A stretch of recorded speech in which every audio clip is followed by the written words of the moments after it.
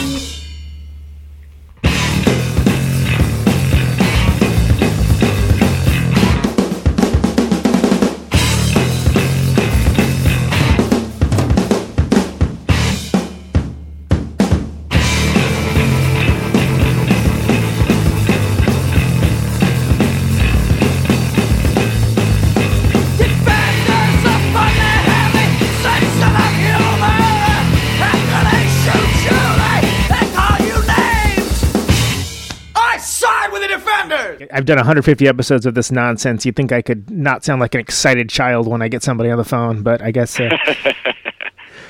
Yesterday I did a telephone interview for a school project with a 16-year-old high school kid. That's awesome. Was that awesome? It was awesome. The kid was... I had a whole day scheduled of interviews yesterday. Like, I did interviews... there were a bunch of journalists that wanted to talk to me about this soundtrack album that I worked on, and there was some other stuff that had survived from long ago, or like interviews that I had to blow off for whatever reason, and then I rescheduled them. And Taylor set it up so I could knock them all out in one day. So I had like 8.5 hours of interviews yesterday. Oh, that's a lot of talking. And like the first half a dozen were adults who are sort of professionals, you know? Yeah. And they were asking me like adult professional questions for publication or whatever. And then I did this one with a 16-year-old high school kid for a school project. And that was by far the most interesting conversation. I bet, yeah. Yeah. What was the conceit of the project? What do you remember? He was doing a thing about the history of the influence of the Chicago punk underground on the greater Chicago culture, like sort of the way it intersects with the art community and the gay subculture and the like the mainstream music scene and all that sort of mainstream music industry. And so he was interviewing a bunch of really interesting people. Like he told me he interviewed Tim Powell, who was there at the very beginning. You know, he recorded the Busted at Oz album, and he recorded a whole bunch of the early punk bands records and demo tapes and stuff. And he interviewed me, and I think he interviewed Terry Nelson, who was a DJ at WZRD for the radio program called The Sunday Morning Nightmare, which was like the first all punk radio program that I'd ever heard of, you know. Well, yeah, that's got to be something you don't talk about every day too. So it's nice and for a kid that young to have like such a deep well of people to talk to, and at a moment in history when every single one of them has time on their hands, you know. Yeah. I mean, my level of interest would have been there at that age, but I would never even conceived of putting something like that together. That's kind of badass, actually. But yeah, I mean, if you think about it, like if you get somebody's phone number, you can call him. He's going to be home, right? Well, that's kind of been the conceit of me doing all these episodes, is especially folks that are, you know, always busy. It's like, well, you ain't busy now, so when do you want to do it? I mean, that's also, I feel like not enough people are making use of this historical moment. Like Joe Wong has done a tremendous job. I don't know if you've listened to the Trap Set podcast, but he's had new episodes, new conversations every day. Yep. You know? Yeah, and I've been cranking them out about on the same regularity, but kind of waiting to release some of them because I'm setting up some other back-end stuff. It's not just to serve the show or the host, but also as kind of a service, because people are this weird gestalt of being bored, but anxious and worried, and to have something to concentrate on that can contextualize some of that will also take your mind off of some of it, I think is a bit of a service at this point. And I mean, from my perspective, it's literally all I can do. I can't go record. I can't tour. I can't can't do much of anything. So it helps keep me sane. Like normally, like my life is all hustle, right? Like if I'm not working in the studio, like my band is out playing, or my band is practicing, or I'm playing cards, or like I'm doing something 24/7 to try to cover my nut. Like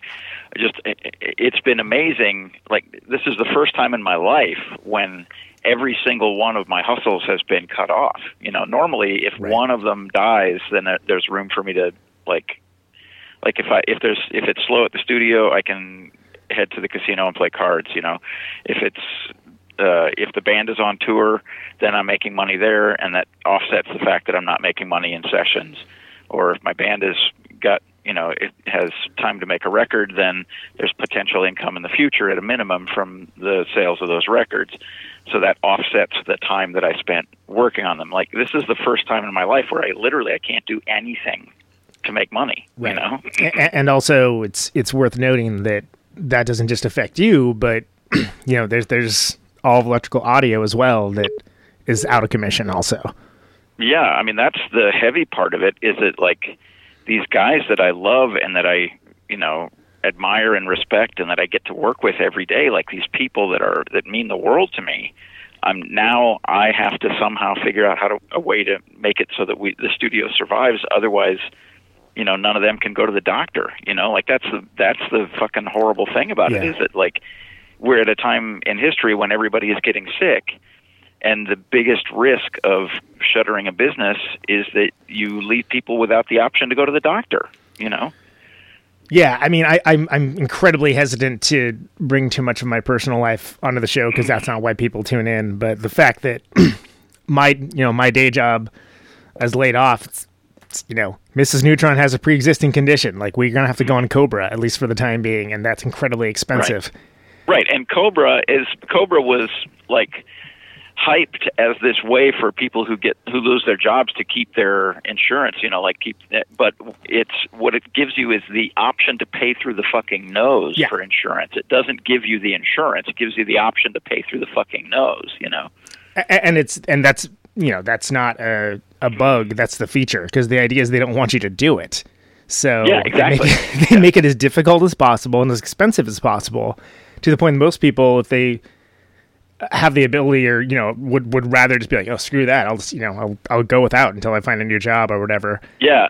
Of the people that I know that have been between jobs, like, if they know that they have insurance coming with the new job, or if they know that all of their prospective jobs will have reasonable insurance, every single one of them that I know of has opted not to go on Cobra just because the initial expense is so huge at a point where you're losing all your income, Yeah, and frankly, I mean, not to put a fine point on it, I don't really have a choice at this point. And that's terrifying, and that's something that is just a creeping worry monster in the back of your head the entire time, as if there is enough stuff to worry about and be concerned about. Right now, it's like you got that as well. Yeah. And that's not a unique situation, don't get me wrong, but like it's... No, but this whole thing just highlights how absolutely fucking insane it is that we tied healthcare to employment fundamentally. It's just the most insane thing. If you get sick, chances are you could lose your job. Yeah. Which means you then lose the means to go take care of yourself for being sick. It's fucking insane. Whatever. I mean, it makes absolutely no sense at all until you look at the fact that, there's a bunch of people that profit off of this. So there you go. There's the logic. Exactly. If you are a sociopath, then all of it makes sense. There was a test in the that somebody published maybe 10 or 15 years ago. If you take this test and you score yourself on a numerical scale, and if you score higher than X, you're a sociopath, right? And everybody at the studio took the test, and one of the guys at the studio scored high enough to be considered a sociopath. And it was like, oh yeah, of course that guy did. Wasn't a shocker. So there's a scenario like that for societies as well. Like, if your society does this, and this, well, then it's clearly built for sociopaths. And, okay, if you make it so that you are punished for being sick, and so the bonus for being sick is that you're also punished, then clearly your society is built for sociopaths. Well, and then there's in these so-called debates where they would just be like, well, how are you going to pay for it? And it's such a disingenuous argument because you're paying for it now. Most people through payroll deductions and co-pays. There's a simple answer for that question. Like, every time anybody says, how are you going to pay for it? You say, the government controls how much money there is. You make the money, dude. You literally print the money. Yeah, like, that isn't figuratively. You literally are the ones that print the money. Exactly. And that's the other argument with it as well. It's such a disingenuous argument. And if you look at who sponsors those debates, look at their lead advertisers, it's all the people that, guess what? They're profiting. It's all the people that are making money off of the way it is. And that's not a shocker in any way, shape, or form, but it's just this bizarre Mobius loop of fuckery that we seem to be stuck in America right now. Yeah. So it's interesting you mentioned, Shellac being on tour, because the last show that I saw that I didn't play was you guys in Milwaukee, which was wonderful. Great show. I mean, we were, that was the night before we played. That was our second to last show of the tour. It was meant to be the third to last show of the tour, but we canceled the Minneapolis show because it was working so rapidly. Like when we were starting to head out, it was like, well, all the places that we're going, there's very low incidence of the virus. There's no like social distancing orders. Everybody is sort of behaving normally in all of these places that we had planned to go. So we're like, okay, well, I guess it's worth trying to make the tour then. And the first show, no problem. Second show, everybody's talking about it and how like it's slightly risky to go to a big show. Third show, absolutely everyone is talking about how going to a big show is kind of risky. Fourth show in Milwaukee, we sold 600 tickets and 480 people showed up. And or 650 tickets and 480 people showed up. Then the third show was in a really small club, and the really small club said that they had to refund a whole bunch of tickets because people didn't want to come out. And so we're like, yeah, this is probably the end of it. And then the next day we're like, all of these people, we'd been in regular contact with First Avenue, the club we were going to play in Minneapolis. And they were like, nobody's canceling anything. Everything is still going on, right? Like every day. and then it went from nobody's canceling everything. Everything is still on to we're not doing anything. Everything is shut. Yeah. So like literally overnight, it went from we're not worried. We're not nobody's canceling anything to we're not doing anything. Everything is shut down. Right, not figuratively, literally. And the day after your show in Milwaukee, we actually went up and played in Minneapolis. And while we were driving, the governor made the order. Hey, everybody, stay home, like this. And then First Avenue, we saw, the First Avenue shows got canceled and everything. And what's so funny, and I wasn't aware of this at the time. So our show went on, such as it was at a vastly reduced scale. But the thing that cracked me up so much, there was another event before it that was an open mic stand-up comedy show. And that was something to behold. Let's put it that way. Yeah, those people are not. You could tell people that that everybody who doesn't go up on stage is going to be executed, and they would still turn up for the open mic. Exactly. Yeah, we got 20 people on the list. First 10 are going to get time. Everybody else executed. All right, no problem. Oh well. What was I doing? You paid your money. It takes your choice. Life is full of compromise. I did notice that on the show that I did see, though, there was a couple, because I actually worked it out, believe it or not, of the different places around the country and over the years, I've seen Shellac play 33 times. Holy shit, that's more than I've seen us play. But I noticed that, since whenever the last time I'd seen you play, there were some, if they're not new songs, new to me as an audience member, ones that were not off of any of the records. And yeah, I mean, we routinely put songs in the sets that haven't been released on records, just because that's sort of the workshop for them. Is right. You play them in front of an audience, and that makes you take them seriously, and it's like the most efficient, like the best way to improve your perception of the song is to play it in front of people. So you have to do it right, so you have to make the most of it. And that's been a habit of ours since we started. And at this stage, we've got, maybe a third of the set, something like that, is songs that we're actively working on writing and arranging, rather than just old standards or whatever. Yeah, playing the new song turns it from an academic construct into tactile muscle memory, and having understanding how it is beyond just, Christ, how does this next part go? Exactly, yeah. Is there an F sharp? I forget. Is there an F sharp there? And also you learn things about the song by playing it on stage. There are parts that you think are engaging when you're just playing them in rehearsal, because your mind wanders in rehearsal and you're thinking about all this different stuff, and then there are parts that can be satisfying to play while you're just sitting there or just standing around in rehearsal. But then when you play them as part of a set, and you've played 20 or 30 songs that are engaging all the way through and exciting and energetic, and then you get to this one song and the energy level just drops. You realize, oh yeah, no, that we just blew it right there. Right. It's like you've created like a vacuum instead of what you thought was an expansive space. Yeah.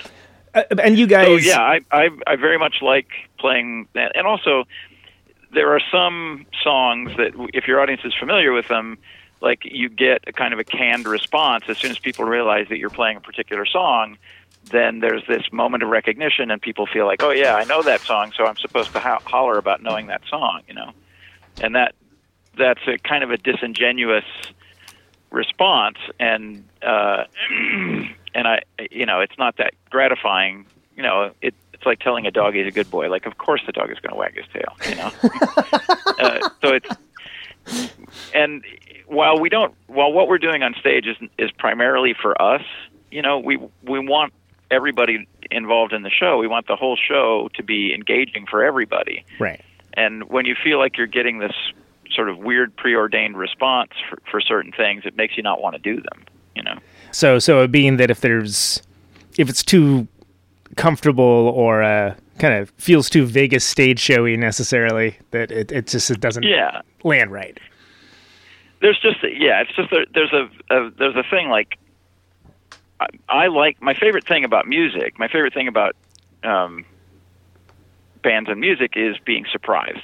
It's having something happen that I didn't know was going to happen, and that forces me to pay attention.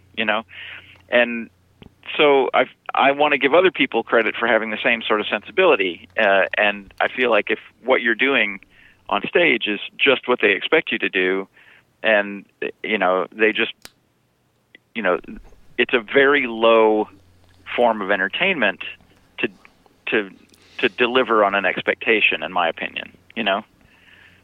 So that would also include things that the different songs that you've played over the years. There's the "Look at Me, I'm a Plane" bit that's extended what I would imagine like relatively organically, and then became a thing that they're doing the song they're doing that plane song.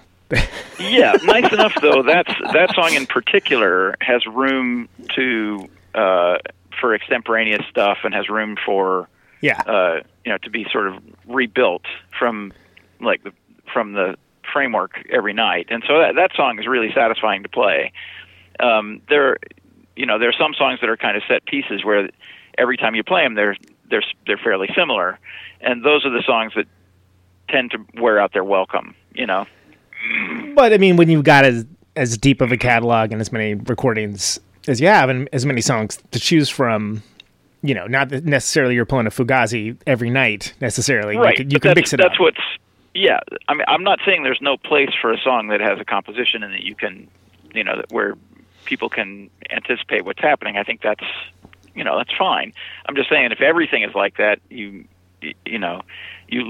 I lose one of my principal joys in music is if I know what's going to happen before it happens every time something goes on stage. I mean, there are bands that I've never heard before where, like, 3 notes into the show, I know how the whole evening is going to play out.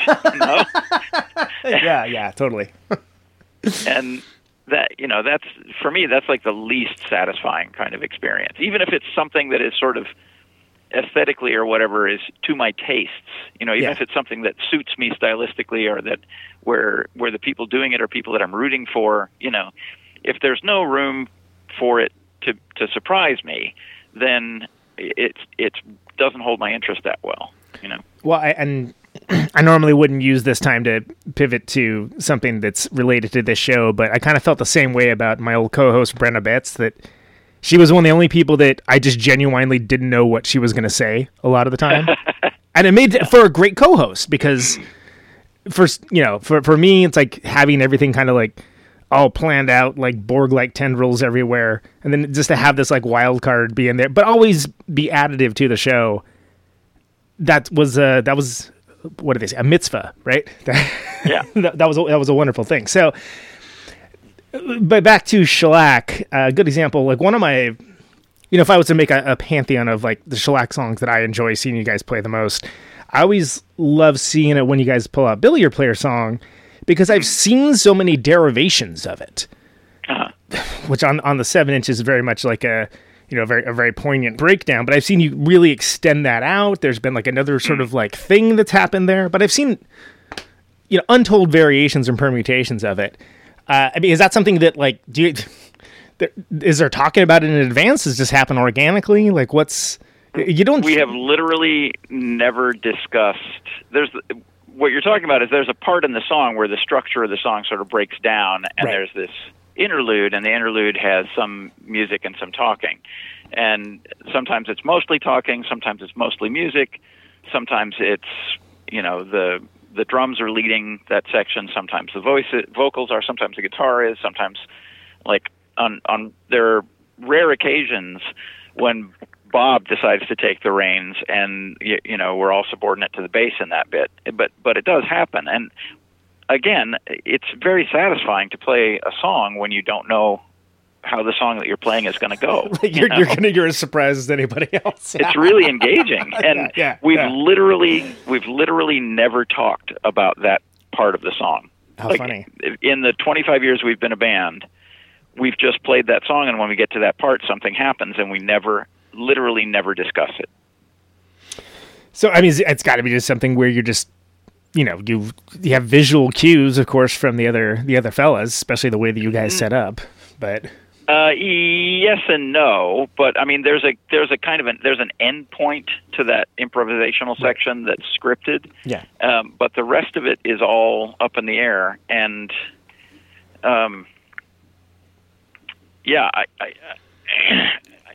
it wasn't something we never aspired to be an improvising band or anything. Yeah, you didn't strike me as it. Didn't strike me as Shellac being a jam band as original conception necessarily.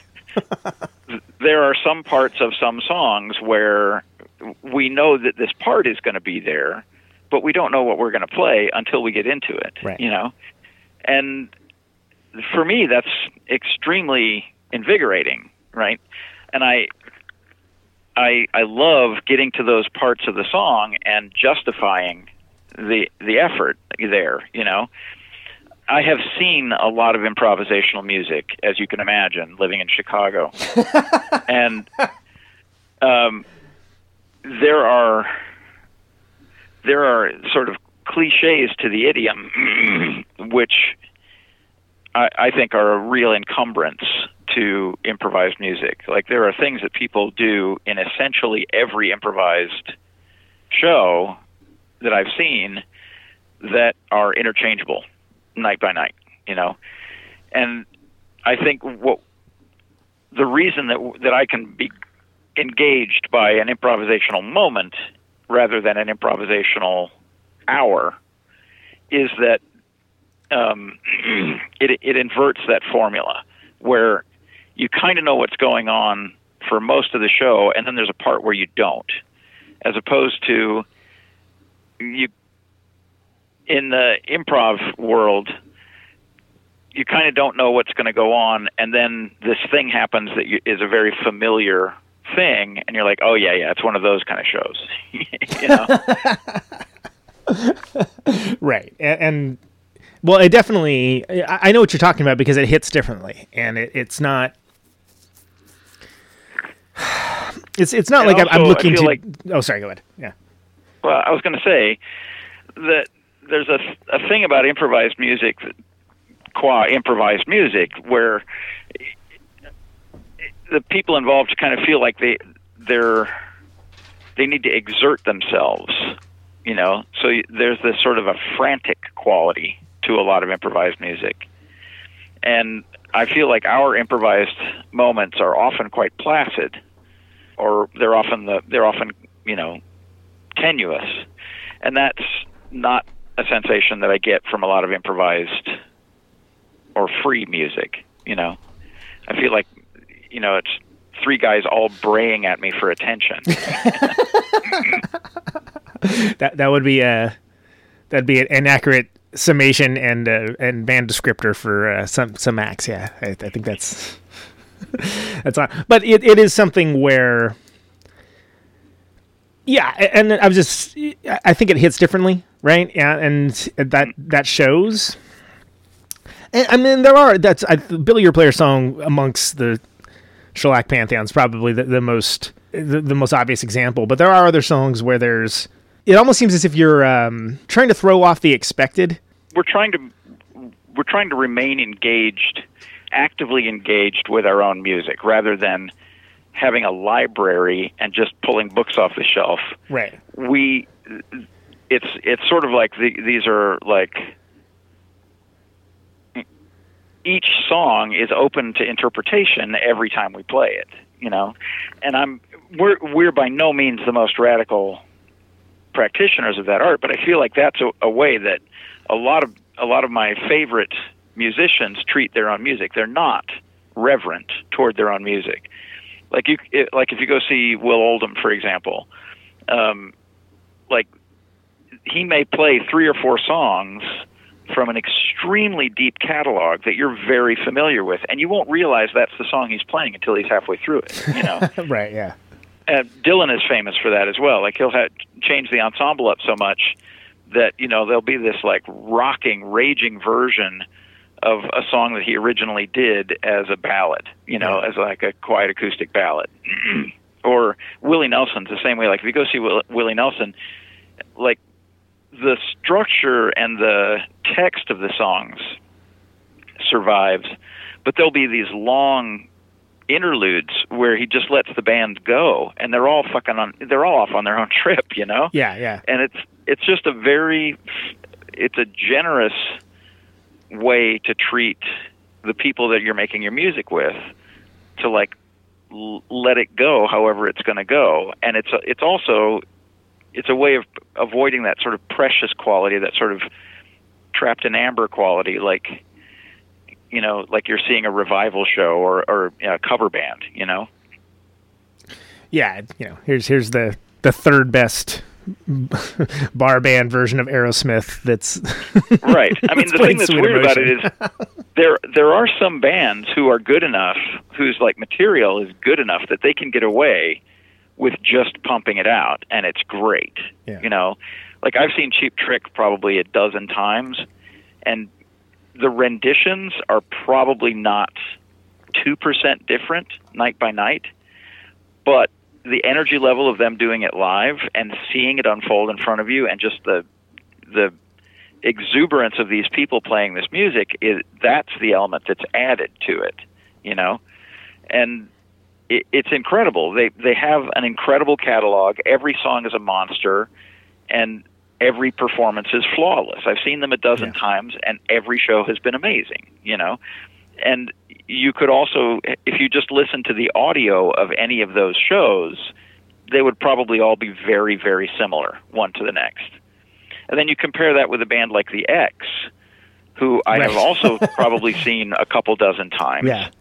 And literally every time they go on stage, it's a whole new set. Like, they just don't have any reverence for the concept of a catalog, Every time they go to make a new record, they completely discard everything they've played in the previous 25 years and start from scratch. They'll even pick up new instruments, like, well, I'm going to do this album on the baritone guitar. Right. Okay. They pull it off, too, as you're saying. Like it's amazing. I am amazed by that band. They are a wonder. That just year after year, they're completely rebuilding themselves from the ground up. Every time it's amazing. They have such an open, playful attitude toward their music, and it's just such a joy to see that band in action. So, I mean, harkening back to what you're talking about, and I appreciate you giving the logic behind it, because it shouldn't be looked at like a conspiracy to stop people from singing along right to songs necessarily, right? I mean, I've said this before, and I don't know that people really grasp what I mean by it, but what we're doing on stage is for us. Like the three of us in the band, we want to remain engaged with our own music. We want to feel like we're not just executing something. Like we want all of our music to mean something to us while we're doing it. And that means that over time the way we play the songs is going to evolve, because our relationship to that particular song is going to evolve, I mean, there are some songs that we haven't played in forever, and if I revisit them in think about, do I ever want to play that song again? The honest answer is no, I don't ever want to play that song again. And then there's some songs where we haven't played in forever, and if it comes up at practice, like, hey, we should try to dust this one off and play it, and you listen to it and you're like, man, that would be a lot of work to re-inhabit that song, just because it has a bunch of little intricacies that took a lot of time to get together. And then if you get into that and you start working on that, and it doesn't feel like an academic exercise, like you're trying to recreate a Mesopotamian bread recipe or something, if it doesn't feel academic, then it can be equally as rewarding as writing a new song from scratch, Well, so on that, and I remember a couple of the times that I've talked with you before, you've been good enough to kind of go through some of the songs and talk to me about, the origination of them, like maybe the ideas behind them, lyrical conceits, things along those lines. Does that ever change for you? Like as a song evolves? Yeah, like just recently, there's a song that we're playing now called Scrappers. It's unreleased, but it's a song that we've been sort of toying with for a couple of years. And the original idea behind the song was there's a kid who wants their dad to quit his job and buy a truck, and then they can be scrappers, and that would be like a way for this kid to engage with his dad. Oh, like right? scrap metal. Scrap metal. Exactly. Gotcha, okay. The guys that ride around in these clapboard trucks in Chicago and collect things out of the alleys to sell as scrap metal or whatever. The colloquial name for them is scrappers in Chicago. I don't know if they have another colloquial name where you're from, but I found out that in the UK they're called rag and bone men, which I think is charming. Wow. But anyway, and for some reason I got it in my head that this kid, at some point I got it in my head that the kid should be a little girl, because like there are fewer ways that little girls and their dads can bond than there are little boys and their dads, because there's all these like, stereotypically male boyhood pastimes that the old man can participate in, like, like play catch, go fishing, yada yada. But and there's a kind of a reticence for little girls to get involved in some of those activities. And so I've like, you know what, fuck it, we're going to make it a little girl. So the story's now about a little girl who wants her dad to quit his job and buy a truck, and then they can be scrappers.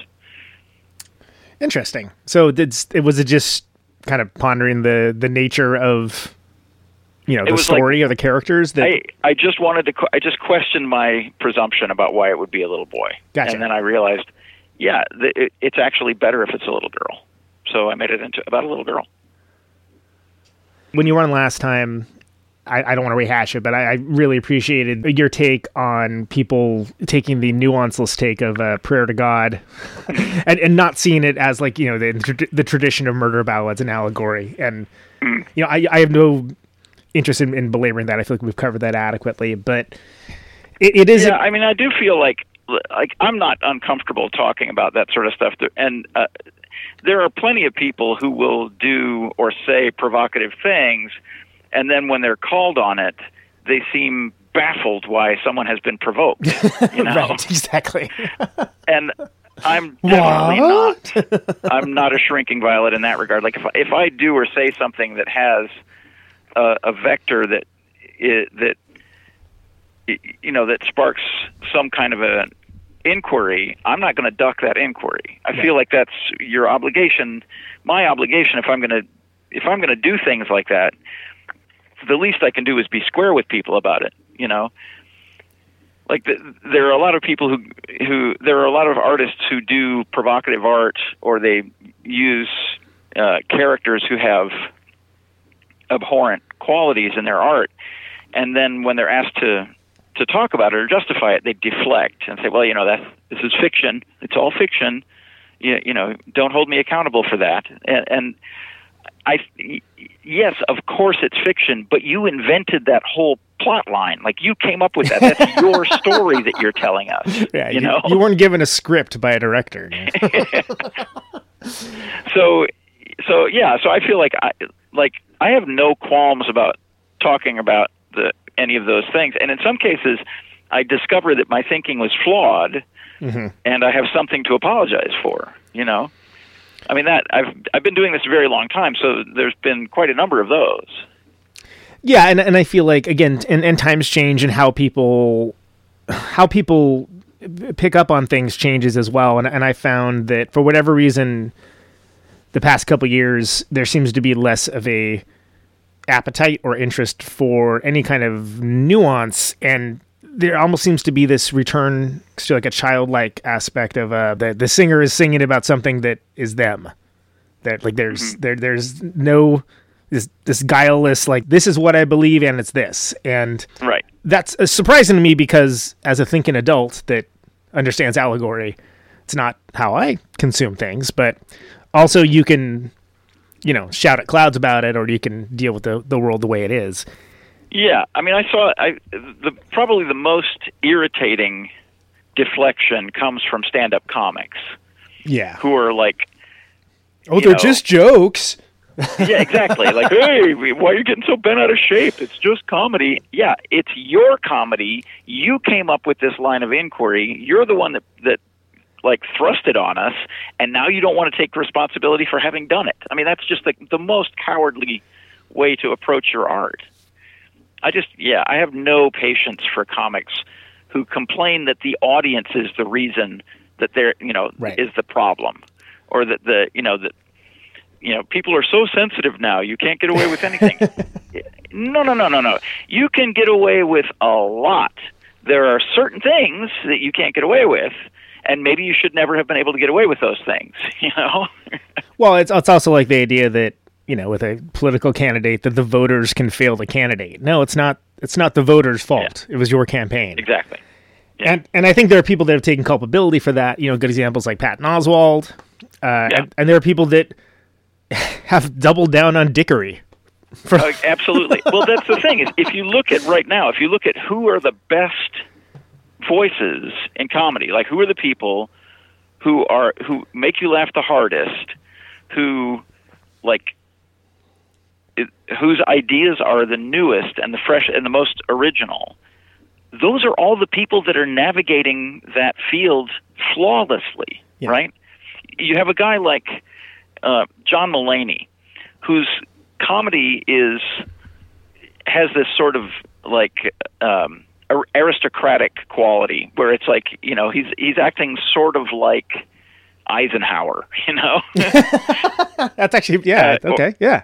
And then you have somebody like Anthony Jeselnik, whose comedy is every bit as raw and as like face palming as all of the stuff that the hacks and losers are complaining that they can't do anymore.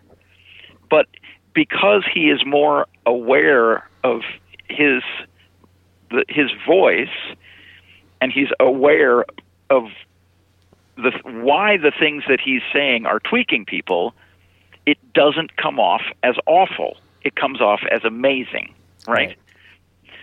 And it infuriates me. Like, I'm not particularly deep into comedy. My wife worked in comedy for years. Yeah, I was gonna say Heather is, but yeah. So I know a lot of comics, and I'm exposed to a lot of comedy. Right?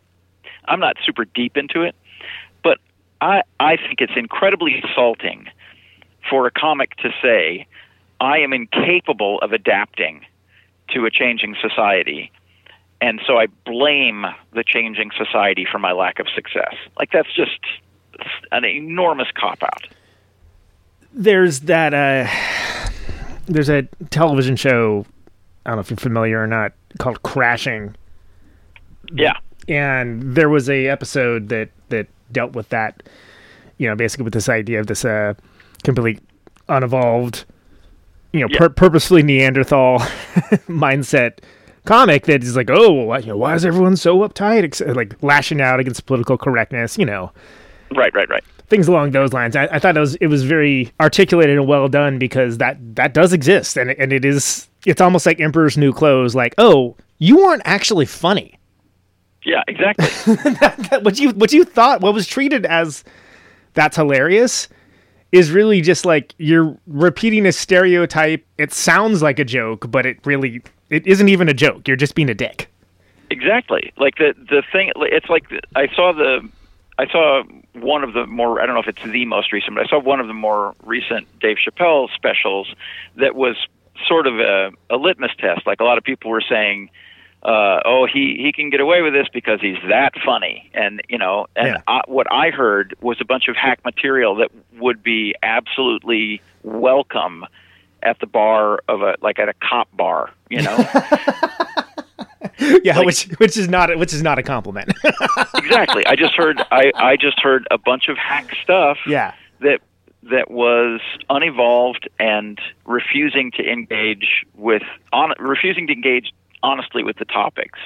Like at one point he said, what if I identify as Chinese? That's the kind of joke that your racist uncle would have made 10 years ago. Right. And when it first dawned on him that there was this concept of, fluid gender or transgenderism, like that's exactly the kind of idiot joke that you would have heard then. And he was making it last year. Which is almost more insulting because that is someone that, I feel like has had so many genuinely laugh out loud, hilarious things over the years. He's clearly not a dummy. He's not stupid. Exactly. He's clearly not a dummy, and he's clearly willing to buck expectations, right? He walked away from tens of millions of dollars when his show was enormously successful. He has, at certain points, indicated that he could be one of these evolved comics. He's just not. He's making an active choice to be a cock. Yeah. On that, and kind of tying it back to the earlier point, certain records, they're going to be discovered every year. And they're going to be discovered by a new audience. And, maybe not even as records, but as songs, as Spotify. Who the hell knows, right? Whatever. But there's always going to be young men of a certain age that discover some of the... You're talking about your Slints and your Beach Boys Pet Sounds and your, Sure. Your evergreen records, your evergreen Big Brother left you his record collection, this is now your favorite record kind of records. Right. And all that stuff is going to be treated as if it was new, as if it was happening right then. And because that's what culture has now become with music, is that with everything available, you can have the experience of listening to something for the first time, that's going to be different than when it was when it came out, but it's with a modern context. And that's a larger conversation as well. But some of the Big Black stuff definitely came from a perspective that was of its time. Some of the material, obviously, it's allegorical. There's songs like Jordan, Minnesota. Yeah. Where it's... Well, Jordan, Minnesota is like that. If I have one capital regret in my tenure as a musician, it's that song. That's like the single biggest regret I could possibly have.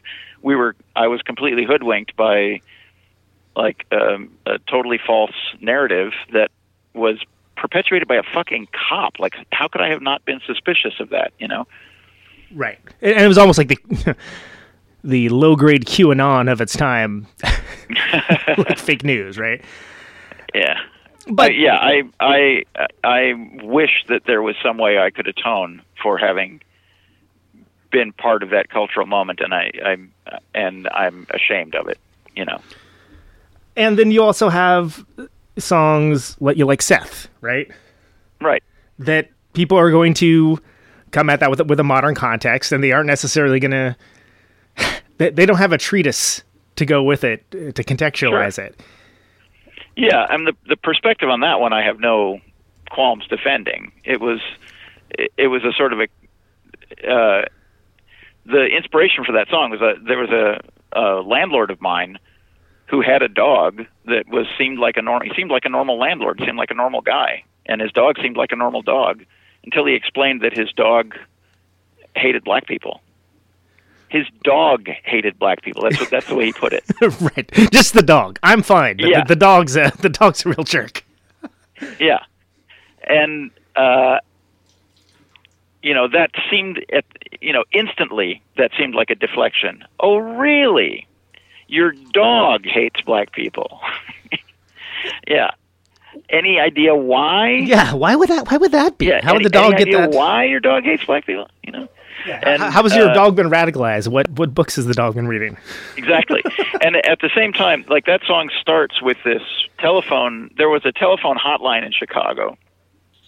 This white power, this sort of white nationalist organization called the America First Committee, which I actually found out had fairly deep historical roots. I didn't know about this at the time, but it was actually like a remnant of the civil rights movement resistance. Like the right wing reaction to the civil rights movement.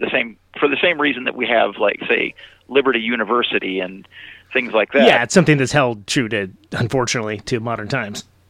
Yeah, exactly.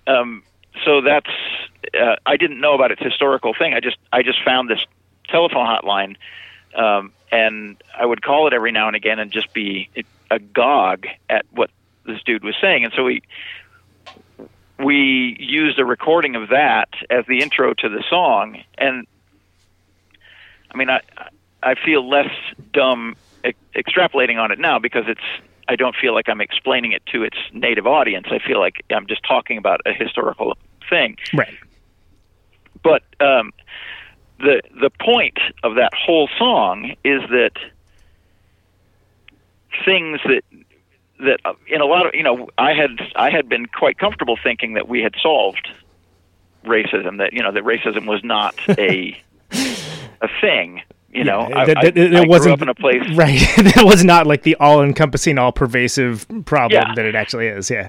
Now, my wife, to her credit, she was one of the people that would argue adamantly that race was like the number one issue in America, and it took me a long time to agree with that perspective, but I do now. Like I wouldn't have agreed with that perspective. For when I was a young man, because I thought, well, academically we've kind of solved racism. Like it just doesn't happen that much. Well, and then you were also coming out from a position of privilege, even if you didn't realize it at the time, right? Exactly. Exactly. I never experienced racism. Yeah, no. How could there be racism? Couldn't possibly exist. I haven't seen it myself. Yeah, exactly. So that song, the point of that song was basically to expose that this, like, I mean, it seems stupid when I say it now, but it was basically saying, yeah, this is actually around us everywhere. This is actually going on. Like, your landlord is exactly. And this telephone hotline that is in Chicago, right? Like in the city of Chicago. Right.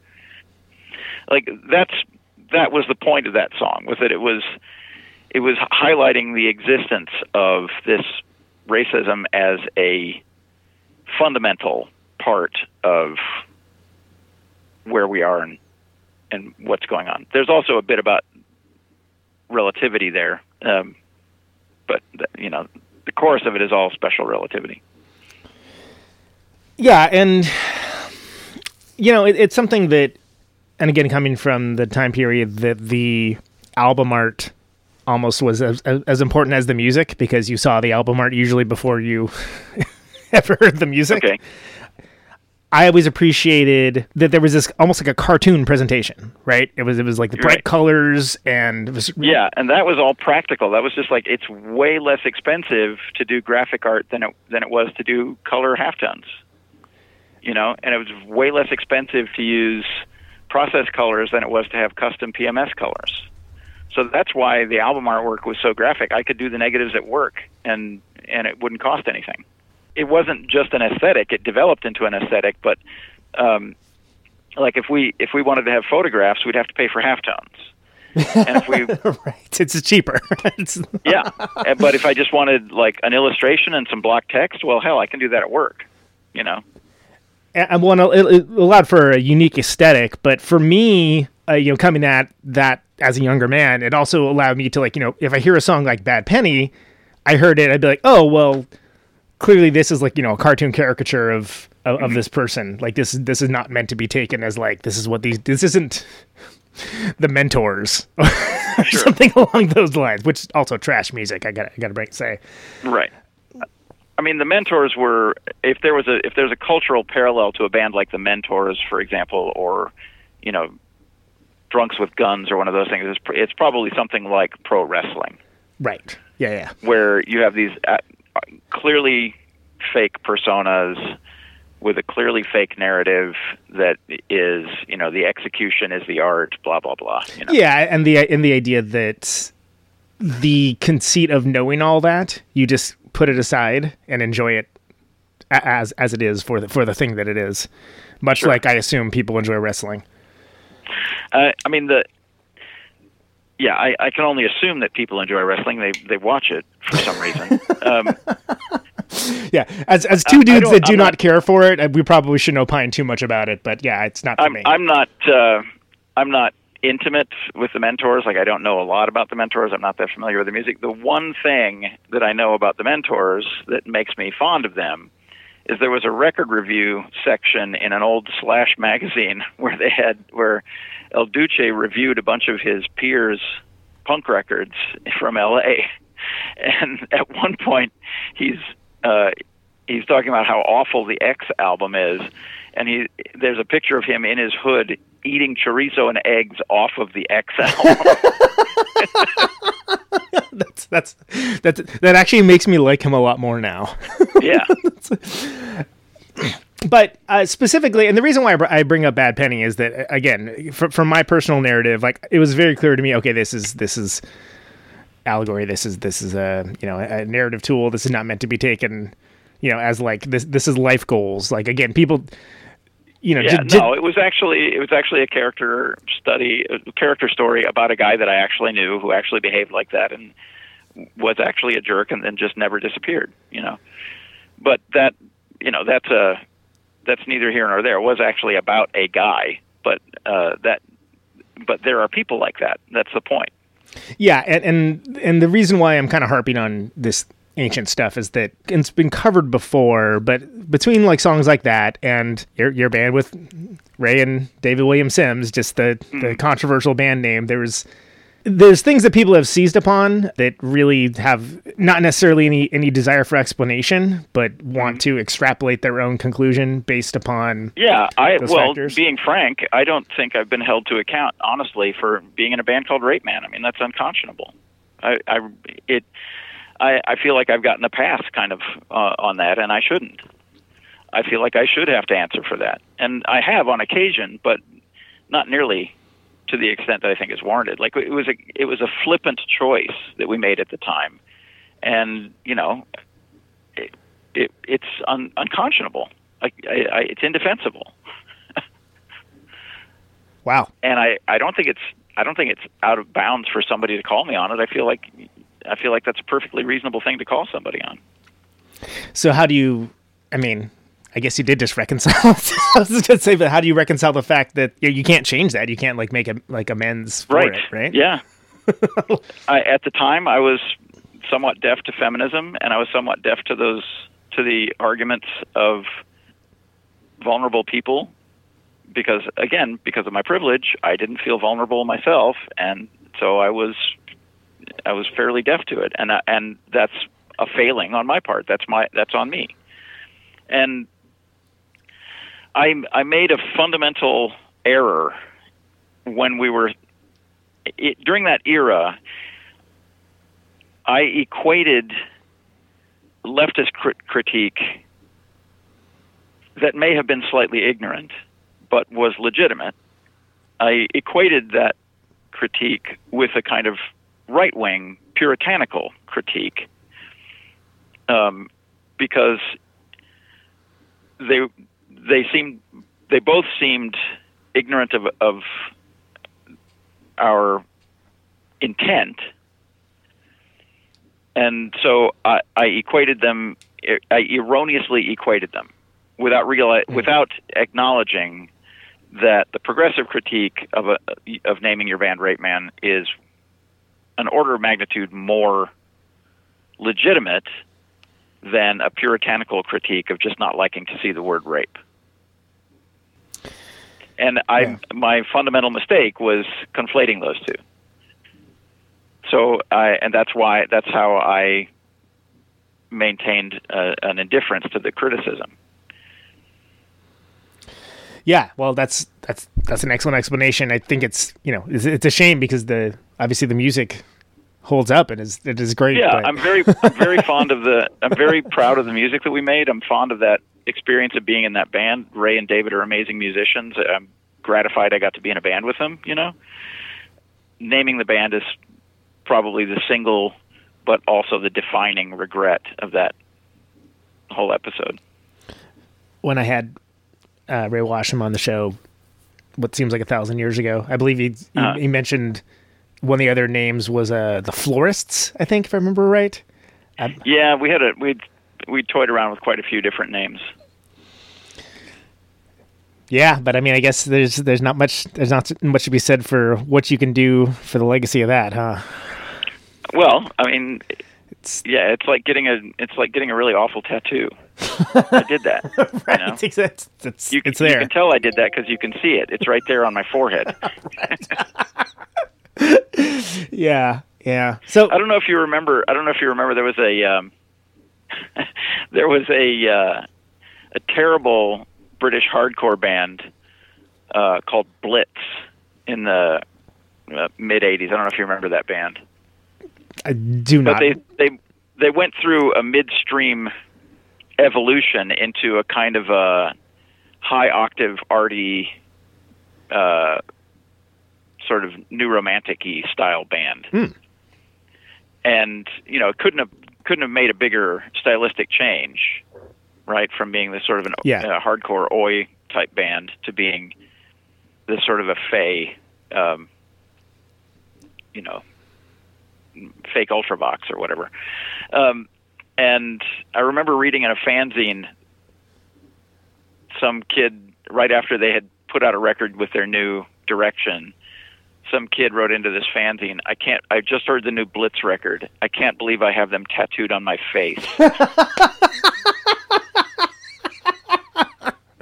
Oh man, that one sentence speaks volumes about multiple things, and I love it. Yeah. Well, okay, think about this. This band chose to name themselves Blitz. Right. Yeah. Think about the connotations of that term. Chose to name themselves Blitz. Then a guy thought, I'm going to get the word Blitz tattooed on my face because it's this awesome band. Right. And then the band goes not awesome in a big way, and you have Blitz tattooed on your face. Yeah. Whoops. Yeah. So I think it's completely fair game to make me answer for being in a band called Rapeman. I think that's completely fair game, and I'm, like I said, it's an indefensible name, and so I don't mind being put on the spot because I'm not going to defend that choice. I feel like it was capricious and it was insensitive and ignorant. I think it's refreshing when people take complete accountability in that way, and I think that a natural human reaction is to try to deflect or minimize. And I mean, at the time, I would have, like I said, conflated all the criticisms of the band name into a single kind of ignorance, and that would have been enough for me at the time. And and clearly that's not enough. Clearly that's incorrect. So, right. What I'm saying is that 25-year-old me shit the bed on that subject, and I'm not ashamed to admit it. I feel like it's more healthy to be willing to take responsibility for having done something awful than to try to pretend that it wasn't awful. Well, and that still happens. There's bands that name themselves something audacious and then realize, hey, maybe that was not a wonderful idea. And there are recent examples of that even. Yeah. It is fascinating to me though that, well, I mean, and just with band names alone, I mean, Christ, it's like there's having a unique band name of any kind is almost a. I don't know. None of the good ones are taken. The total pivot, but I meant to bring it up earlier. Something that's changed since we talked last on the show is the passing of Mr. Dave Riley, and I wondered if you might speak to that. Well, I mean, I wasn't super close to Dave the last few years of his life. Like, we were, you know, we spent a lot of time together when you're in a band, when we were in the band together, and he was my roommate for a period, and like, when you spend a lot of time in close quarters with people, you know them intimately well, and if you know, years can pass, and then you cross paths with them again, and you sort of reanimate that relationship instantly, and it's effortless, you know. And I felt that way whenever I would cross paths with Santiago, for example, who's the other guitar player in Big Black. Dave Riley was our second bass player, and he was with the band for all of our significant touring, and you know, the last, you know, the bulk of our creative experience was with Dave, and he added a lot to the band, and he was easily the best musician in the group. And his personal life was just fraught with thing after thing after thing, where he just kept taking it on the chin, you know. Like when he was a teenager, he was in this terrible car accident, and his whole face had to be reconstructed from constituent parts, and you know, he was recuperating in the hospital for a long period of time, and then, you know, he had really gnarly scars, and he rehabilitated himself, and he became a fixture in the punk scene in Chicago. He worked in recording studios and stuff in Detroit, but then when he moved to Chicago, he became a fixture in the punk scene, and he played in a band called Savage Beliefs, who are a really stylish sort of surf punk kind of band. I mean, that doesn't give them enough credit when I say surf punk. But Santiago and I both really liked his playing in that band, and Santiago approached him about joining Big Black when Jeff Pizzotti had to leave. And he added immensely to the band. He was a fantastic musician. He had a real fluid sense of melody, and the way he attacked the bass was more like a guitar player, like playing, you know, some chordal parts, but a lot of like really definitive rhythmic parts. And it was really great being in the band with him, because over time, like, you'd start with a basic framework of a piece of music, and then every time you'd run through it, he would be building and shaping the whole song just by changing the arrangement on the bass part, you know, just by the way the songs eventually would come to live and die would be based on the interplay between the bass and the guitar. And he was, you know, instrumental in the success of any of the music that we made with him in the band, you know. And then after the band broke up, he started drinking a lot more, and he became kind of unreliable, and he had a lot of personal problems, which I wasn't privy to except after the fact. And then the precipitating incident of the rest of his life was he sort of drank himself unconscious, and while he was unconscious, he had a stroke. And then he was in a coma for several months after that. And coming out of the coma, he had motor disability, and his speech was impaired and all that sort of stuff. And he spent the rest of his life contending with that set of circumstances on top of all the bullshit that he had to suffer when he was a teenager, you know? So I admire his resilience and the way that he was able to maintain his perspective and his personality through all of that. A significant part of it could have been dodged one way or another.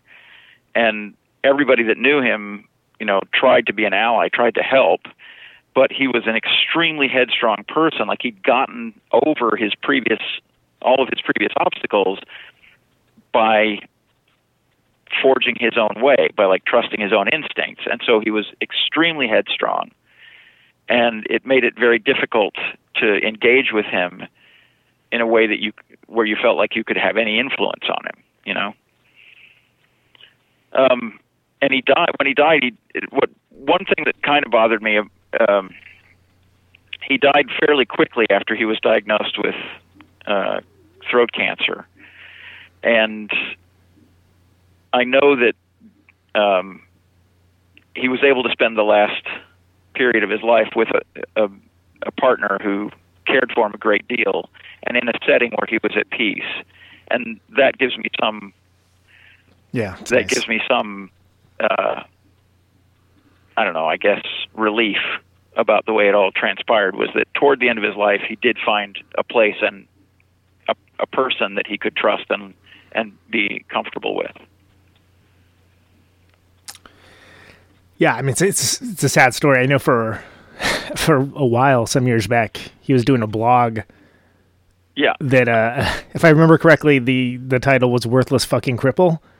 Yeah, that was primarily about his experiences in the assisted living system. Yeah. For the sort of public assisted living system for disabled people. And his cynicism was as evident as his self-worth and his critical sensibilities. Yeah, it was a entertaining is definitely the wrong word, but it was it was engaging and brutal. It was brutal. Yeah. But it was 100% Dave. Like, if you knew Dave, that's exactly what you would expect him to have written about those circumstances and those people in that situation. 100%. Like, that's what you would have predicted, and it was completely genuine. None of it was for effect, is what I'm getting at. Yeah, totally. And that's that kind of stark honesty is, it's not necessarily in short supply, but to have it be so like stunningly, viciously evocative is rare.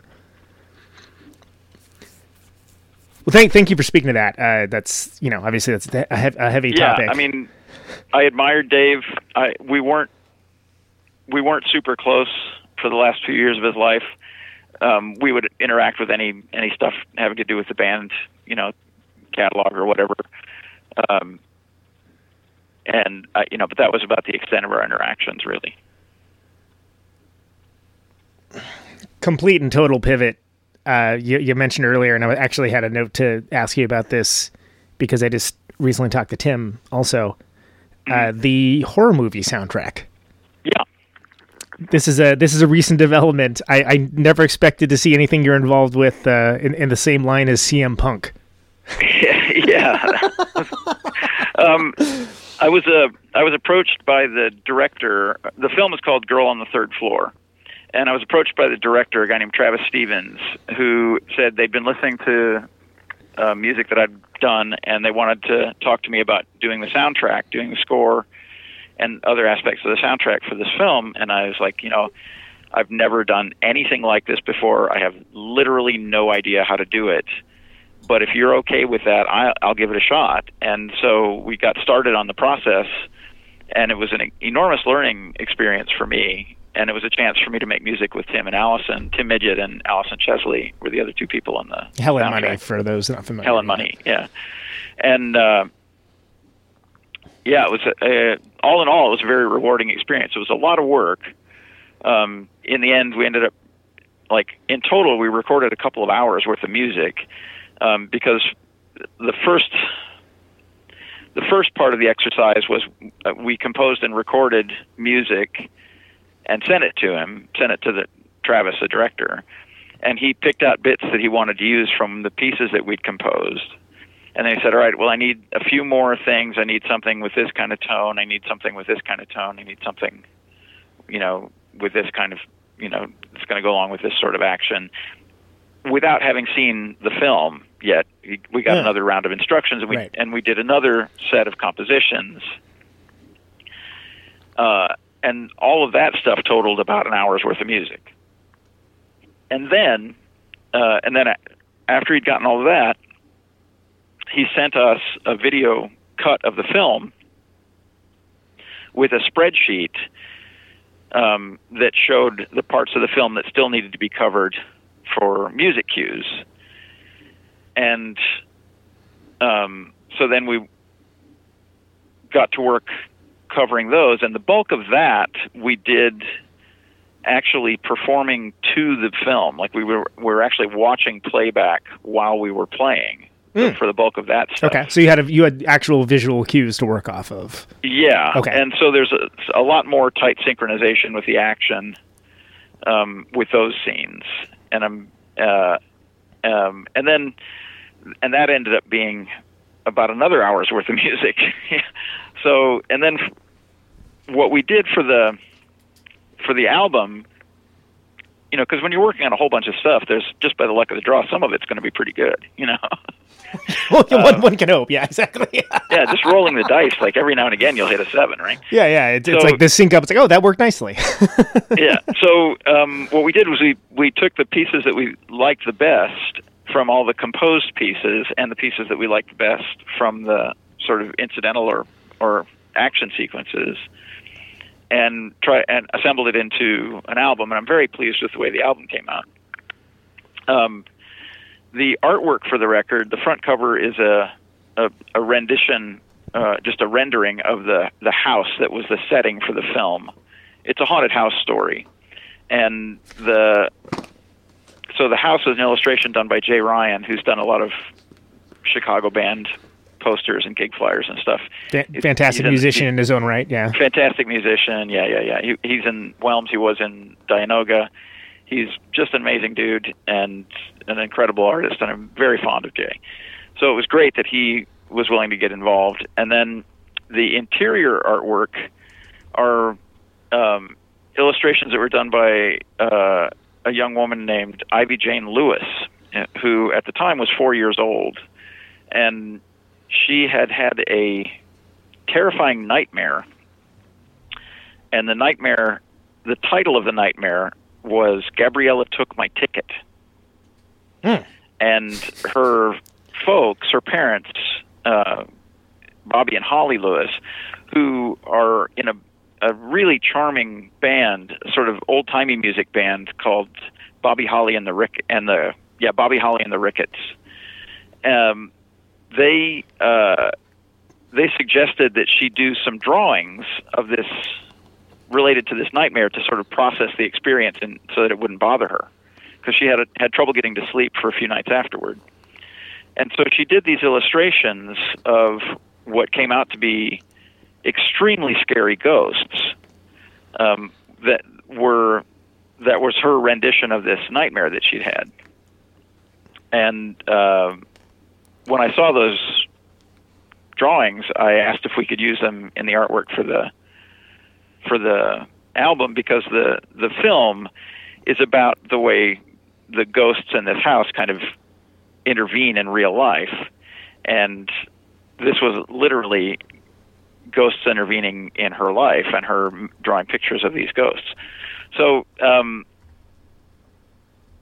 that's where the artwork for the interior of the record came from. And then these ghosts that she drew ended up becoming sort of characters. Like they're hidden in various places in the artwork of the record. There are little tiny cameos of these cool ghosts also appear. Like there's one on the spine, and there's, you know, the coloring in the sky of the illustration on the front cover is taken from the coloring of the ghosts, that sort of thing. And unfortunately, I've neither seen the album art in person, nor have I seen the movie. And I will say I'm at least consistent in this show that I almost never see the movie or documentary before I have the person on. Sure. So there's something to be said for consistency. But the movie is on Netflix, and apparently, like I don't know what the market for independent horror films is, right? I knew that it played at various festivals. I saw a screening of it at the Chicago International Film Festival, and there are specialty film festivals for things like this, apparently. But it was on Netflix, and apparently it was in the top 10 of Netflix for a bit when it was released, which kind of surprised me, just because there's a lot of movies out there, and if you just had to pick 10 of them, I'd be surprised if you'd get any one particular movie, you know. Well, and my understanding of it is there's a really good use of what's commonly known as practical special effects, meaning from the Tom Savini school of.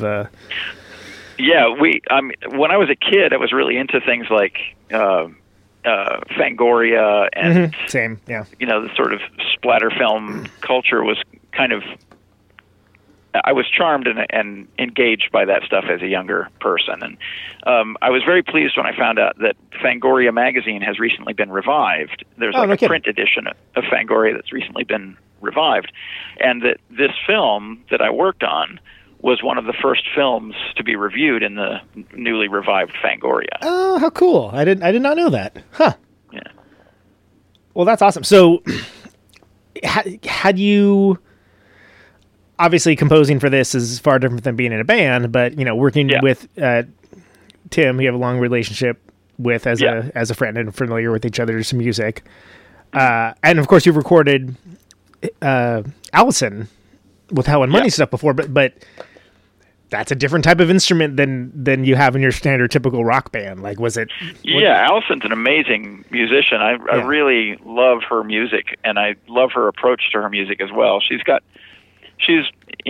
classically trained because that's how you learn to play cello, but I love the way that she approaches the cello as an instrument that has a full spectrum. Like, she's as willing to be like harsh and aggressive with her cello as she is to be lyrical and beautiful, and it's just a very wide-ranging instrument, and I really love her approach to it. Was it a challenge at all to kind of fit in what you're doing with the cello, which operates a different tonal space than the typical rock and roll bass or guitar? Well, I mean, the way the ensemble is put together, there are three sort of main character voices, which are meant to represent aspects of the film.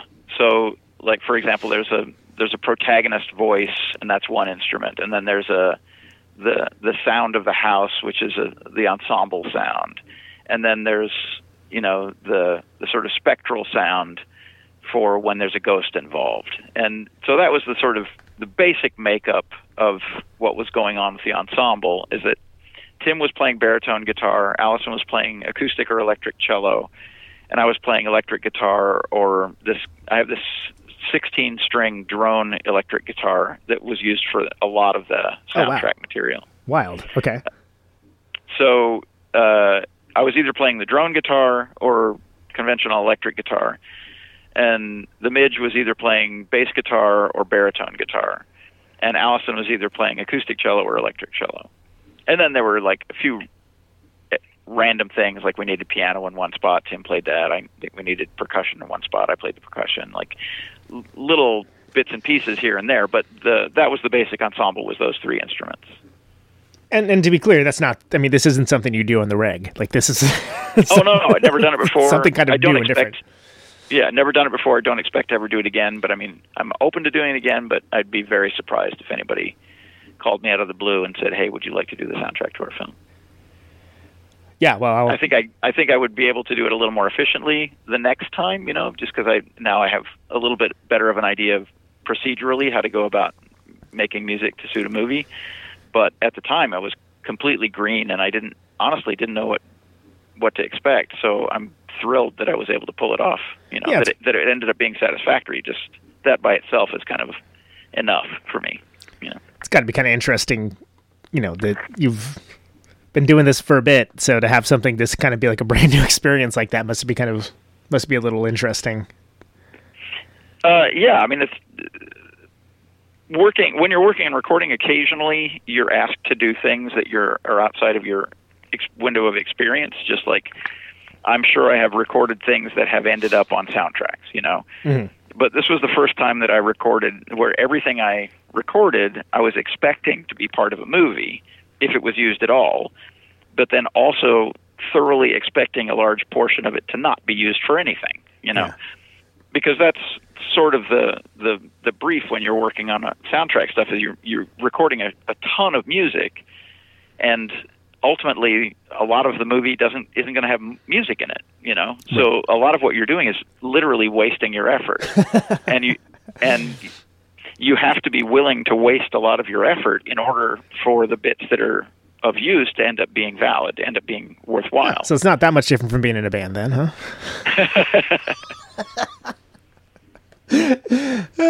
Sorry, I had to. Yeah, no worries.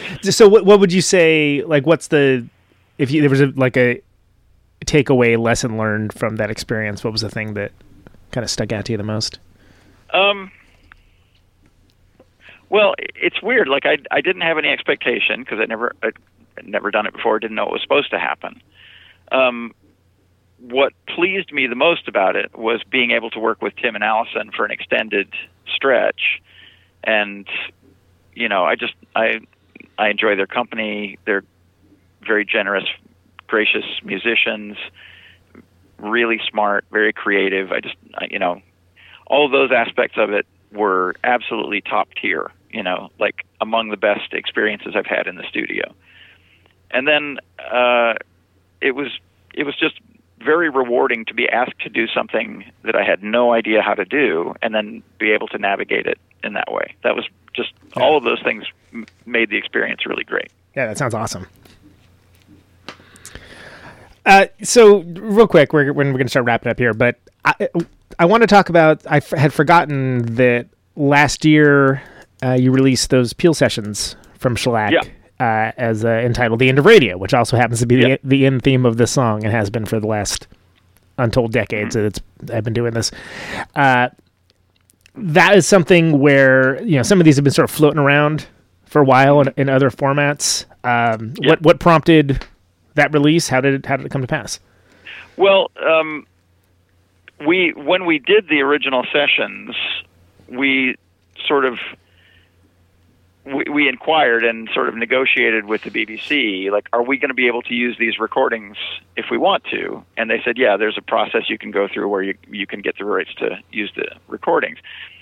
I mean, all of us we're music fans, and so there are, in our collections, we have other bands' Peel session recordings. Birthday Party, Fall, there's a long history. Yeah, like the Cure Peel sessions and the Fall Peel sessions are as good or better than the proper records by those bands, and so it's just, it was sort of, we had always intended to do something with those recordings. We were happy with the way they came out. So,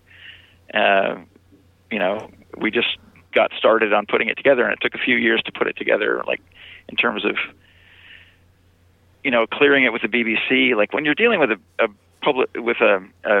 governmental or quasi-governmental body like the BBC, there are a lot of hoops you have to jump through. Like, they had different versions of the BBC logo, and we were not allowed to use certain ones of them for some reason. Okay. So, we had a lot of discretion with the music. Like, we could do basically whatever we wanted with the music and the recordings. But the packaging, they were really, really concerned about, what was going to be on the packaging, how the BBC logo was going to appear, what the exact credit lines were going to be, and that was strange and alien for us. But dealing with somebody that cared that much about something like that. Yeah, that sort of bureaucratic thing where, like, that's the thing you're obsessing on, huh? Okay. Yeah. But after jumping through those hoops and all, that was also a learning experience. Like, now, if it ever came up again, I'd know how to do it better, Well, and it's interesting. Go ahead. Sorry.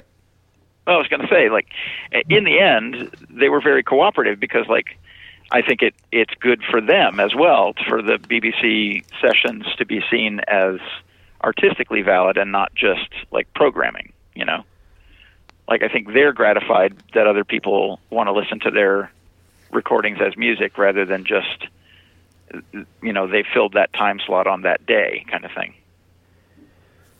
Well, and it's interesting, too, that, and talking to the BBC as the BBC, right? But John Peel kind of had a humanizing element to, like, this vast monolithic enterprise that wouldn't necessarily be something that you'd be like, oh, this is a Killer Gang of Four session, like, Well, John Peel was an incredible dude on all levels. Just I'm a big fan of the BBC. I think the BBC is an amazing institution, and it's undervalued even by the people who value it the most. I think it's an incredible institution, and it's a model public agency, and I think the world of the BBC. And John Peel was a unique person in music in that he was extremely generous to the people who were making the music, and by that I mean he wasn't critical of music that didn't appeal to him. He saw that as an opportunity for him to grow as a listener and learn to like something. Yeah. And that is a very generous perspective, and one that I'm not capable of. I was going to say not a very common one. Yeah. I'd like to think I'm better about it now than maybe I used to be, but yeah, certainly. Yeah, I know that I'm not better about it now. I consider it an absolutely heroic effort on John Peel's part that he listened to all of this music, right, much of it clearly terrible, right? And tried to find the value in all of it, Yeah, and that's, I understand. I think it's awesome that it's called End of Radio, because I know that song is at least partially,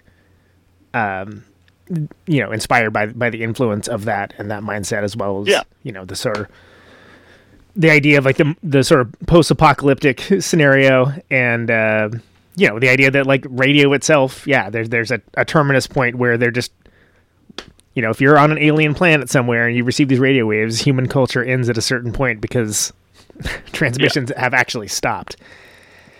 And I've always, that's not a new idea. I'm sure that appears in. My brother was a big science fiction fan in the 70s, and he read a lot of science fiction stuff about alien contact, and a lot of the alien contact was kind of triggered by, they would show up and their only mode of communication with humans was like quoting Lucille Ball and Desi Arnaz, that sort of thing. Yeah, I think I read something where it's like the aliens picked up on all the mafia movies, like the Godfather and things like that, and they all dressed up like gangsters because they thought that was the pinnacle of human culture. But yeah, I mean, like I said, it's not an original idea. So. No, but it is something that the way that song's wrapped together, for me that was inspiring, because when I thought about what this show is, which often, frankly, feels like messages in a bottle thrown out into the ocean by nature of being a passive medium. I thought it was a very interesting hook to hang the hat on. The whole, like, can you really call it broadcasting if there's nobody listening? That mindset. And, certainly I'm not alone in that aspect, but, I've been doing this for half a decade now, and it's something I hear literally every time I do an episode is the recorded version of that. Like, I try hit the post for certain things between the recorded parts of what you're saying in the beginning, which changes live and has derivations like anything else. So I guess the question there would be, did you ever think about when you recorded that there would be somebody hitting the post on that song that like includes hitting the post? No, that honestly, that would never have occurred to us. But I think all of us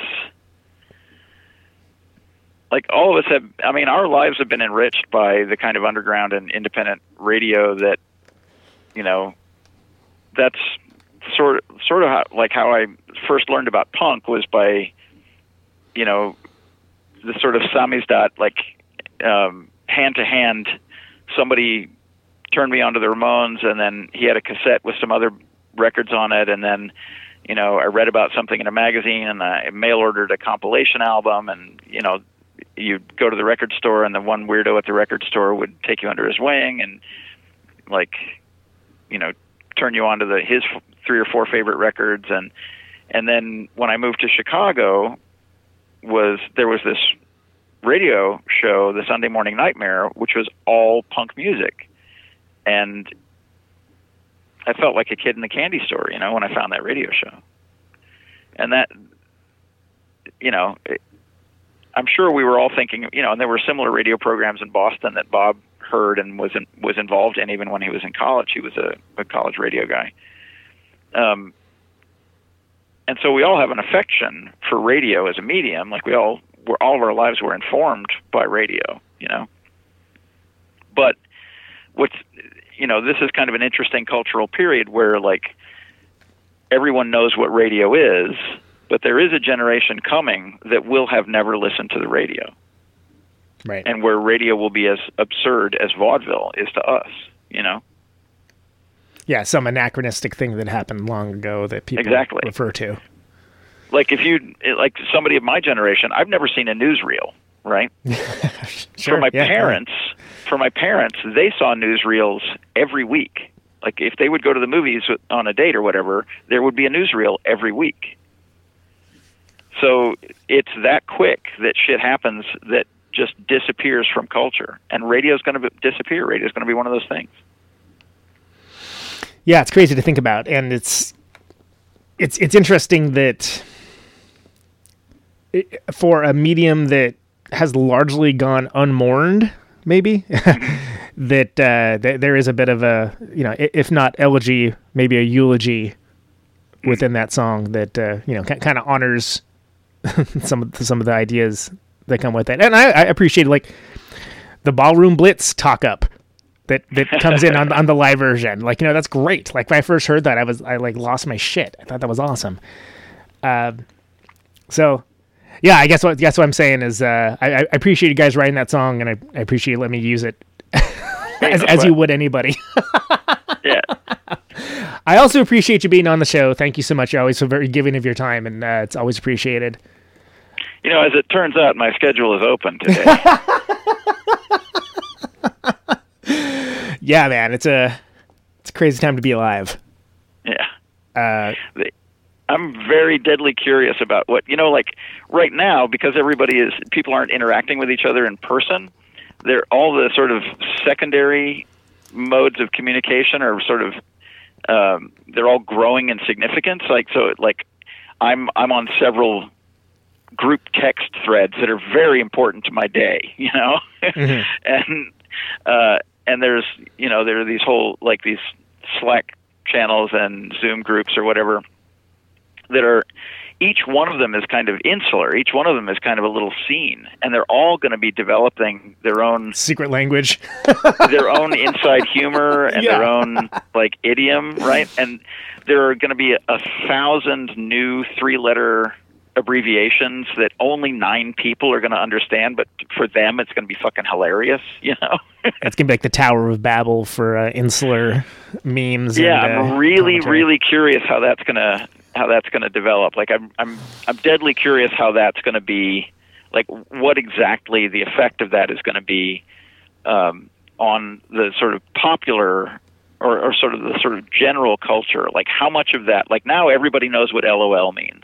But there was a period where only like the deepest internet nerds would know what you meant if you said LOL, And now, the concept of an emoji is baked into almost every computerized thing, right? But there was a period where the term emoji would have been met with a blank stare by everybody except the most extremely online people, right? So I'm really curious how this era of isolation is going to affect language and culture by virtue of the fact that so many people are going to be so deep into their own channels of communication, which are going to be just by default hidden from most of the world. Yeah, just in a back and forth between having potential guests on for this show, I made a typo and then I just instinctively typed JFC. Yeah. To which the other person said, "Does that stand for Jesus fucking Christ?" I'm like, "Yes, yes, it does." And I didn't realize that was like, oh, of course, that's an insular thing. Like that's not something that not everyone's necessarily going to know. And that kind of. I've been thinking about that as well. I mean, it's interesting to see how that's going to develop and what that means. Yeah, I mean, I feel like it's just going to. It absolutely must accelerate during this era when everyone is communicating almost exclusively impersonally. You know, so I'm deadly curious what comes out of it in that regard. Well, it's gonna be interesting to see like what gets added to the dictionary. You know, there's always those things that they announce every year that they're allowing this slang term, word, to be like what's it going to be this time? Yeah, who knows? Well, there's some places like in France, for example, there is an official French language body. There's an organization that you know that will deign something as officially French or not. You know. Do they have a stamp? Did they stamp it afterwards? Yeah, and it's certified kind of strange French because like there are some parts of French culture that are obliged to use this official French language, right?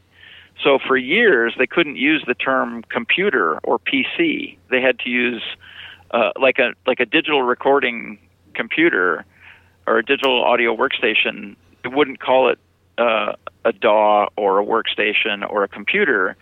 It would be a recorder audio numérique, or no, ordinateur audio numérique. Wow. Yeah. Wow. That's pretty bizarre, and that's I think that's a small scale version of what we're going to see writ large. I think I'm deadly curious how this happens. I think it's going to be cool when we get on the other side of it. Speaking of on the other side of it, Steve, it's been great talking to you. It's always great talking to you.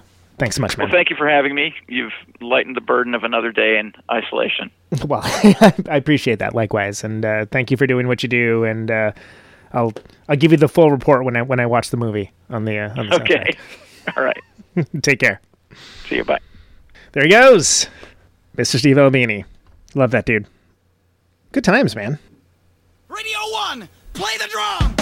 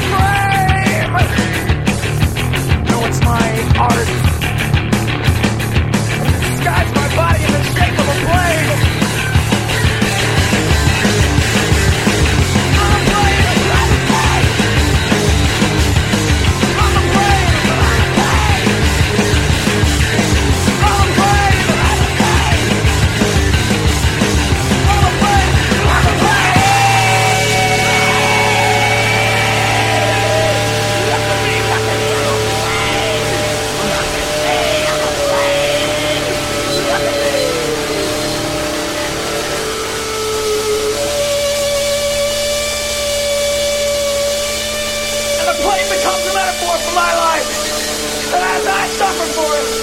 Like it in shame. As in shame. So she suffered under the weight of my plane. You know, it's my art.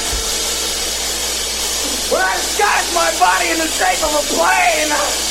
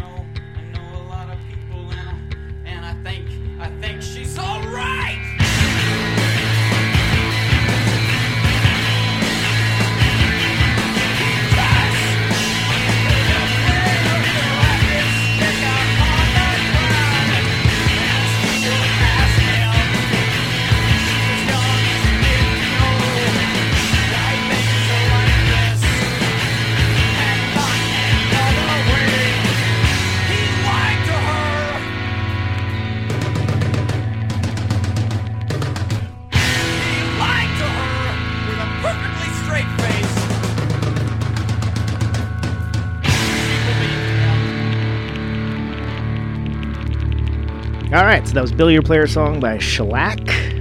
And before that was Wing Walker, also by Shellac, off the 7 inches. And before both of those, we had a little number called Spoke by Shellac. That's off of the End of Radio, the album The End of Radio. That's off of the Peel Sessions. You can find that normally where you find your musics. Bandcamp, Spotify, all that good stuff. We talked about that for a bit. Yes, we did. Can you hear me now? It's good stuff. Recommend it. I still need to pick up a physical copy of that. Just like I need to see that movie. You can get that on Netflix. Soundtracks, Tim Midyat. Steve Albini, Allison Chesley, Girl on the Third Floor. CM Punk's in it. Yeah, that's weird, right? Strange times.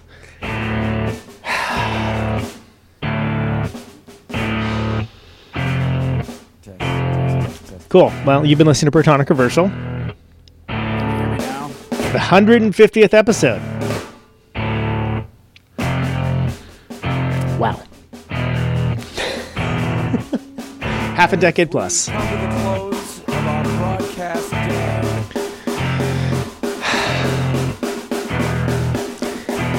The show usually airs Thursdays, 8 p.m. Eastern, 7 p.m. Central, 6 p.m. Mountain, 5 p.m. Pacific. RadioNope.com. Mr. and Mrs. America, and all ships at sea. RadioNeutron.com for the archives. Anyone within the sound of my voice. There's a Patreon, patreon.com, Protonic Reversal. $1 a month. You can see the shows in advance. 50,000 watts of power. Feel free to leave a review. And all the various places that people do reviews. It's always appreciated. It helps people discover the show. Not compulsory.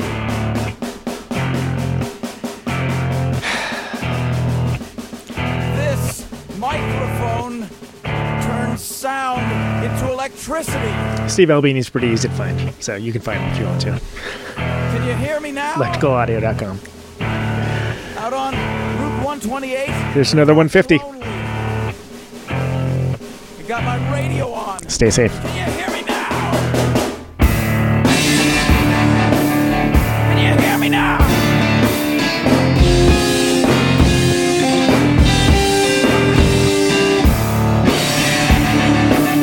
Can you hear me now? Can you hear me now? The end of radio.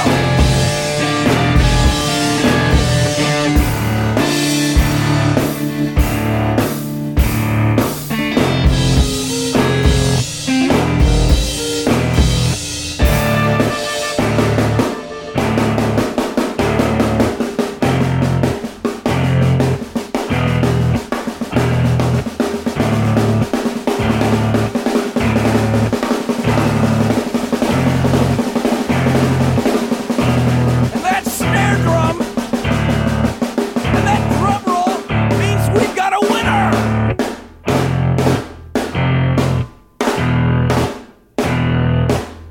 If you're the fifth caller, or any caller at all,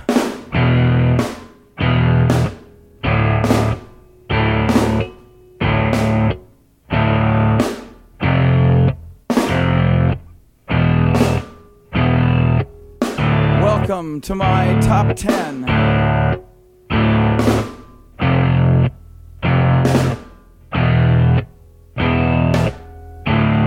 I'd like to thank our sponsor. But we haven't got a sponsor. Not if you were the last man on earth. She was prepared to prove it. This one goes out to a special girl.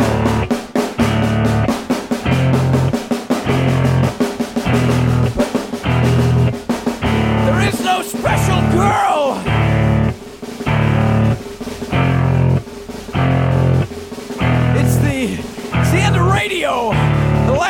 announcer plays the last record. The last what? Leaves the transmitter.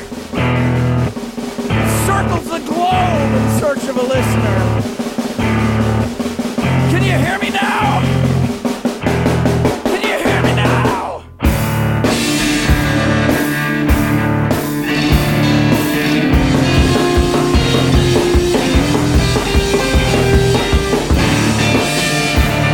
Can you hear me now?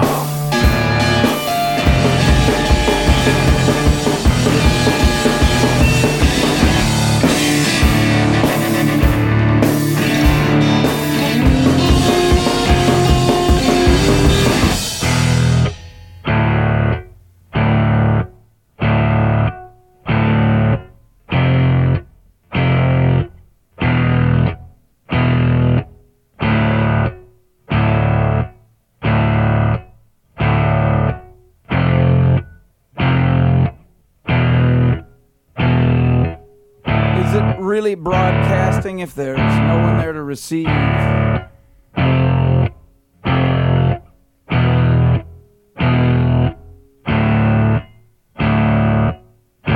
It's the end of radio. As we come to the close of our broadcast day,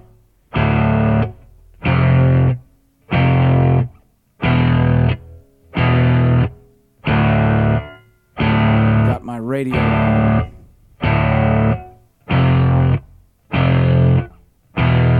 Can you hear me now? Can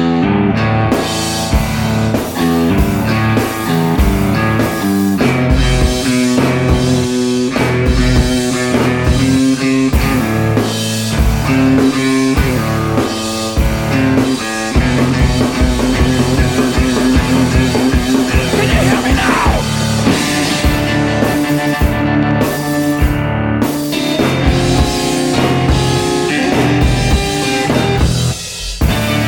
you hear me now?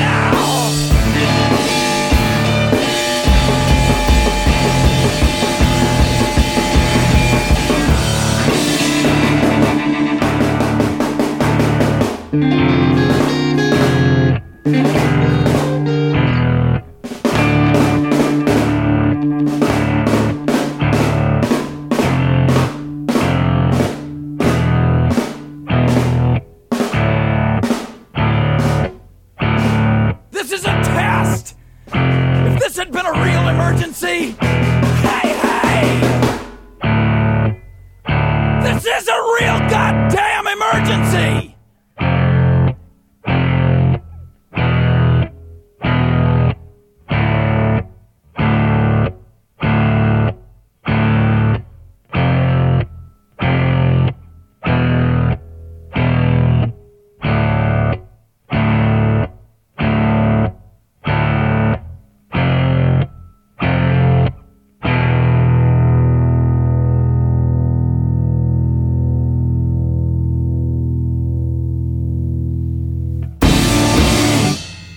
Hello, Electrical. Hey, Steve.